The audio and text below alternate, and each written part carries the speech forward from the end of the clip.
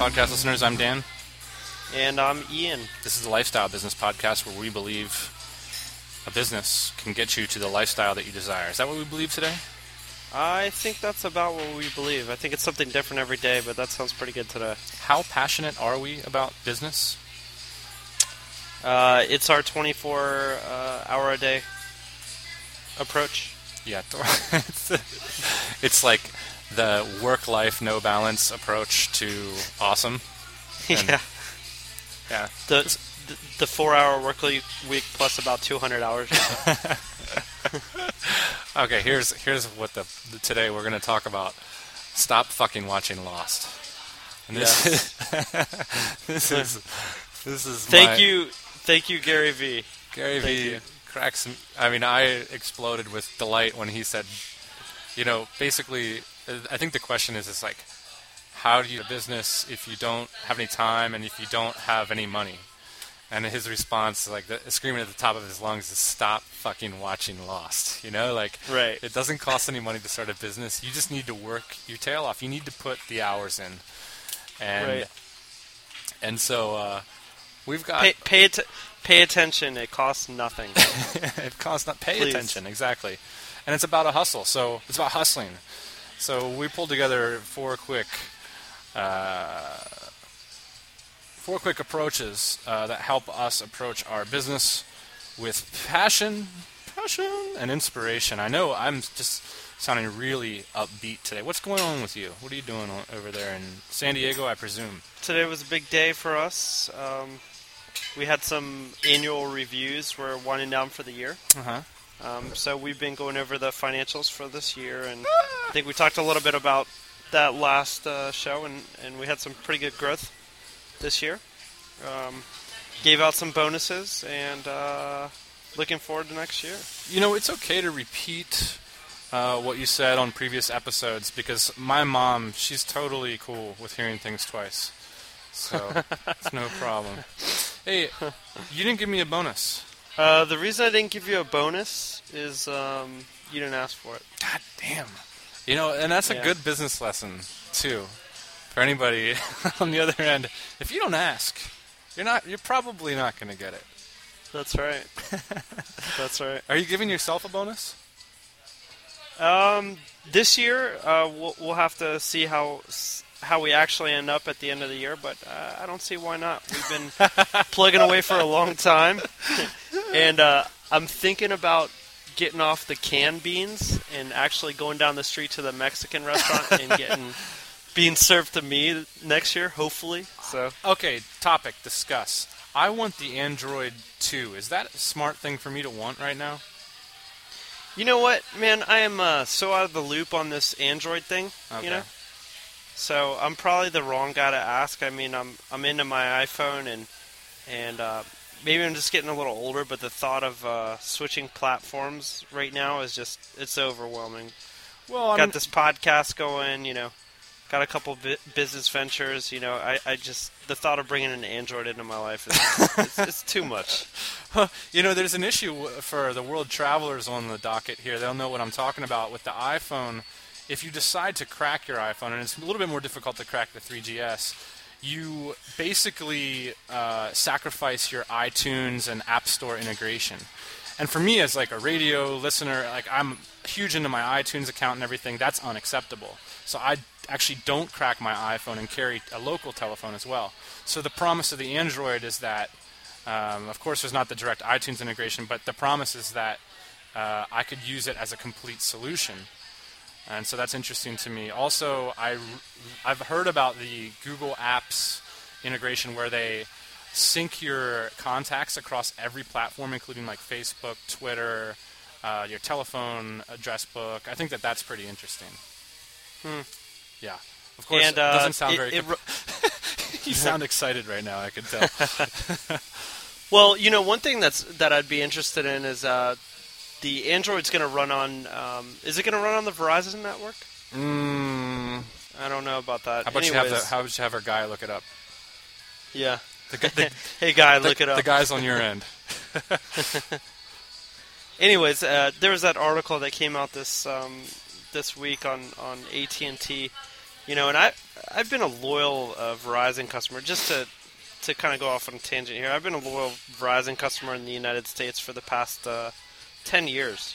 And when the iPhone came out, I said, well, I got to get that. So I guess I'm going to jump ship. But man, I couldn't be. The service is just horrible. Let's be honest. Yeah, I'm just not happy with it. All right. So it's out there. It's live. Mr. Ian is not into AT&T. You do not recommend AT&T.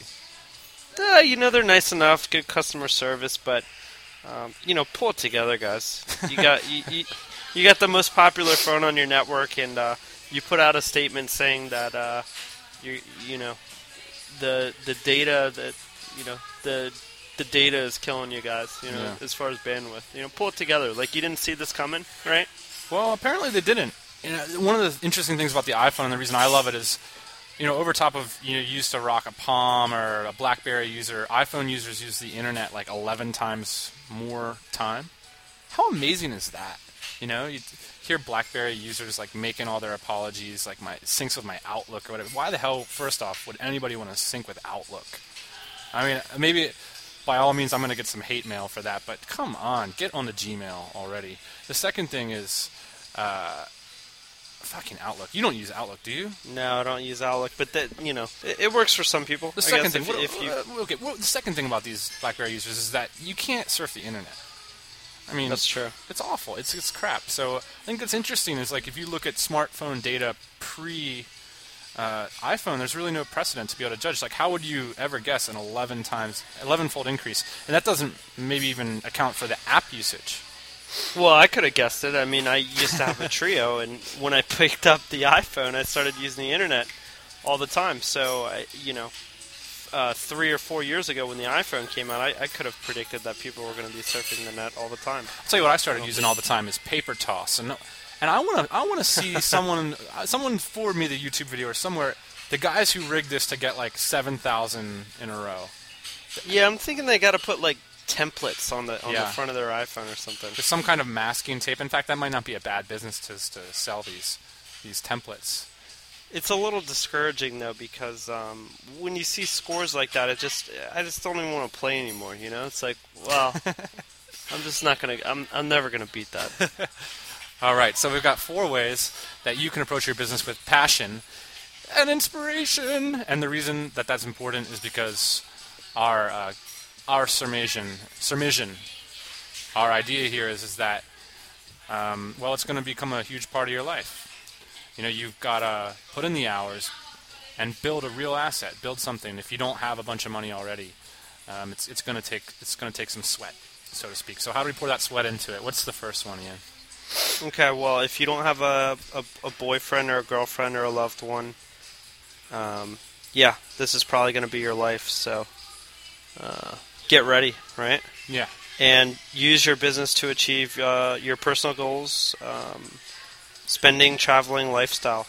Right, so a couple things that come to mind with that is, number 1, expense account. Booyakasha. Absolutely. It's pretty nice, right? Yeah, absolutely. Year-end, writing stuff off, it's great.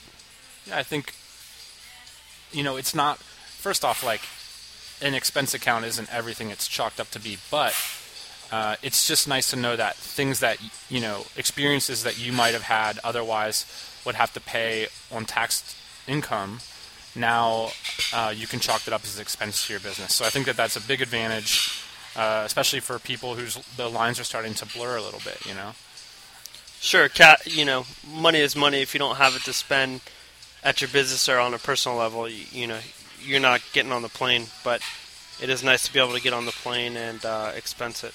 Yeah, I mean, it's not like you shouldn't be spending more, But like tonight, for example, I'm going to be meeting for dinner with my colleagues, and that's a business expense, and that's nice because I don't have to pay like 35% tax on that and then re-spend it again for dinner. Instead, that's coming out of the business because it's related to our business. And to me, that's a nice little perk. Sure. Another example of using your business to achieve personal goals is, I'm here in the Philippines outsourcing our web development and web marketing. Now, I guarantee you, we might have a couple Filipino employees, but like we wouldn't have such an aggressive presence here if that weren't directly tied in with my passion to live in Asia. Yeah, that's right. And last year the listeners know that I spent a lot of time in Vietnam and Cambodia, and I've been all around China, and I'm using the two in concert together to achieve both business aims and travel goals. So, and it works both ways, right? So the lines kind of get blurred. Yeah, I think our business can leverage my passion. Otherwise, we might be doing the same thing, but we might have had to hire a consultant, for example.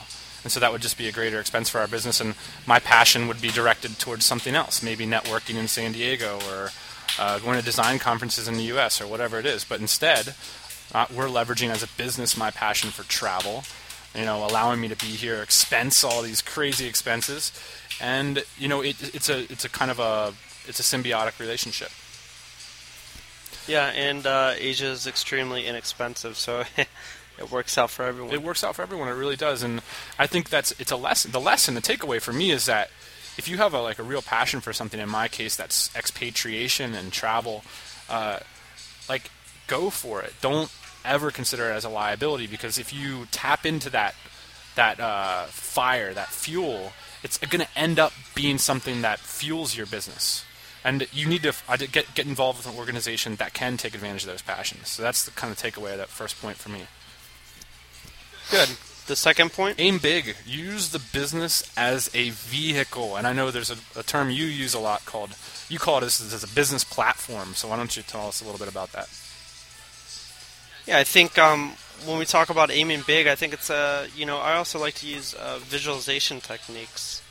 And we've talked about some of this before, but picturing a warehouse full of your goods, or picturing an inbox with 50 emails, or 50 orders. Right. Really using your business to get you where you want to be, to get you where you think you'll be in 3 years. The only permission, there's something about the business world that's different from the rest of the world, in my mind, is that there are no rules and there are no mores. All it is there's a market, and they decide whether you win or not. And so you don't have to ask permission from anybody. You just show up and act big and go big. And that can change your whole life. You don't have to get a certification. You don't have to go to the right school, and you don't have to know the right people. And there are no rules, and I think that's a really important point to recognize, is that if you want to aim big, don't set yourself up for failure earlier on by setting up rules and restrictions and obeying gatekeepers. I mean, really aim big. Number 3, demand excellence and upgrade your personal circle as an entrepreneur. Work with excellent people. And use your business as a platform to find great partners, new friends, interns, and employees. That's a long point. It is, but I think what you're trying to say is, get yourself out there with this stuff. It's super fun. It's super fun to start engaging with people that are interested in what you're interested in, and I think you meet a lot of really like-minded people in business, and it's really cool to come across people. I mean, we met through business, and ended up being good friends as well. But I think using your business as a way to meet interesting people is awesome, and that's something that you do a lot of abroad even. I mean, you know what? It's no business card can compare to actually having done something significant. And let's roll up the first 3 points together. If your business is involved in your passion, if you're aiming big, like the networking opportunities, the opportunities to upgrade your social circle and get involved with other people who are big-time doers and people who are showing up is incredible. I mean, look, we got a guy like Sean Ogle is going to become our intern, and only because we started a business, we accomplished something big, we infused it with passion and vision. So you get things like interns, like great people will work for you for very cost-effective rates, at least to begin with, and that's a huge a huge opportunity. On the other end, I met with two. We have to do a podcast on this experience. Definitely hung out with two entrepreneurs who were both worth over $10 million, and it was an incredible evening hanging out with these guys, picking their brains. And, my calling card to be at that table, the only reason that I got the invite, the only reason that I was accepted into the conversation was that I have this mindset where, and I have this business. And that was my in to really hanging out with exceptionally interesting people that I admire greatly. So, You're a pretty nice guy, too. I mean, yeah, and I think I ended up... It's got to count for something. They might have been drunk, too. I don't know. Number 4, be yourself in your niche. Open your business and yourself to your customers. Very, very, very, very important. I made the comment earlier off the show, which is, don't sell diet pills if you've been skinny your whole life and you've never been on a diet before and you don't know what you don't know the first thing about diet pills and dieting, right?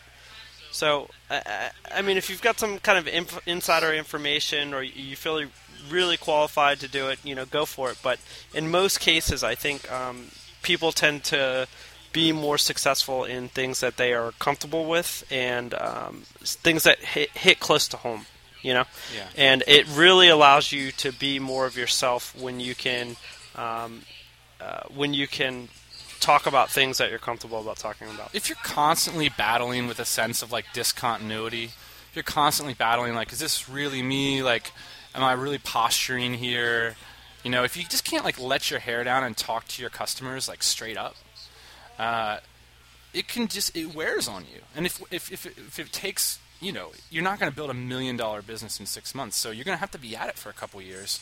You really want something where you can open up those personal afterburners and express yourself. Like for me, for example, I'm a little like of a kookier kind of guy, and I like to make little jokes and maybe a little off color at times. And part of the reason I could never work a corporate job, I never lasted in a corporation more than 6 months, and I had to end up working at medium and small sized businesses that, the kinds of businesses that would be accepting of a crazy new idea, for example. And because I'm going to have one every week, and I'm going to want to tell it to people in colorful language, and I'm going to want to swear occasionally, and that's just the way it's going to be. And what's the point of me suffering through a situation where I would have to, not let my personal colors shine through? To me, it's just not worth it. It'd have to be a pretty incredible payout, but it's not a sustainable approach. Not at all, and it doesn't make for building very strong or trusting relationships. Exactly. I mean, one of the themes in all this is that I think it's very true that people want to do business with their friends, and absolutely. And if you want to make friends, you can't be a big fat phony, right? You have to be real, and you just got to put yourself out there. And if people don't like you, that's cool. At least you're showing the elements that other people can then latch onto to like you. If you're being so guarded that no one has access, then you're not going to make friends. Exactly. Word. So those are our 4 points on just some things to think about as you approach, if you're identifying a niche or you're trying to figure out like what's the kind of the attunement you want to take in your business. I think those are some fun points, and they're ones that keep me working hard for our business. Especially number 1 is that like the ways in which we've managed to combine our business with our personal goals is that our business has been the enabler, the vehicle for me to realize some of my biggest passions in life. It's an important point for me. If you would have told me like 5 years ago that, hey, like you can start a business that is going to like enable you, like actually pay for you to travel the world while you work, like. And you earn equity? My like brain would have exploded against the wall. Like I just would have been like, that's not possible. Work is work. And it's not. It's not at all. Times are changing. Times are changing. Technology is changing. And also like entrepreneurship is an option that I didn't fully understand at that time. The opportunity that is ownership. And And so like you said, your business starts to look like you, like your dog, right? So in my case, like our business looks like a crazy traveling jalopy global nomad ship, part of it at least, and we're all tied together by Basecamp and Skype, and that's how we roll, because that's me. And that's really exciting stuff. I didn't think that was possible 5 years ago. So it is exciting, and I think people should really get comfortable with that. I think at first we weren't necessarily comfortable with that, and it almost seemed like a little bit showboaty, Yeah. that you're able to do this, but this is the way it is. I mean, you see something and you go for it, and that's what we mean by aiming big, using your business as a vehicle, visualizing, achieving goals.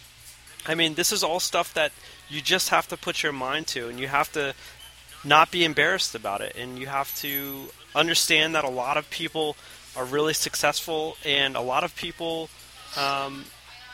take great joy and passion, I know that we do, in steering the ship and taking control of their business and their life, and using their business as a way to control their life. So, rock on. Quick tip, at the end of the episode, I've got a new post over at Tropical MBA where I am obsessing more about Gary Vaynerchuk, so go check that out. Also, follow me on Twitter. I love it, at Tropical MBA. That's me. We're going to be back tomorrow with another lifestyle business podcast. What are we going to be talking about tomorrow? We're going to be talking about all kinds of cool stuff. It's going to be incredible. It's going to be unbelievable. Until then. Thanks for giving me a ring, Ian. Talk to you then. Hey, podcast listeners. Thanks for joining us. Always good to have you. Don't be shy. We've got a mailing list, lifestylebusinesspodcast.com. Get signed up and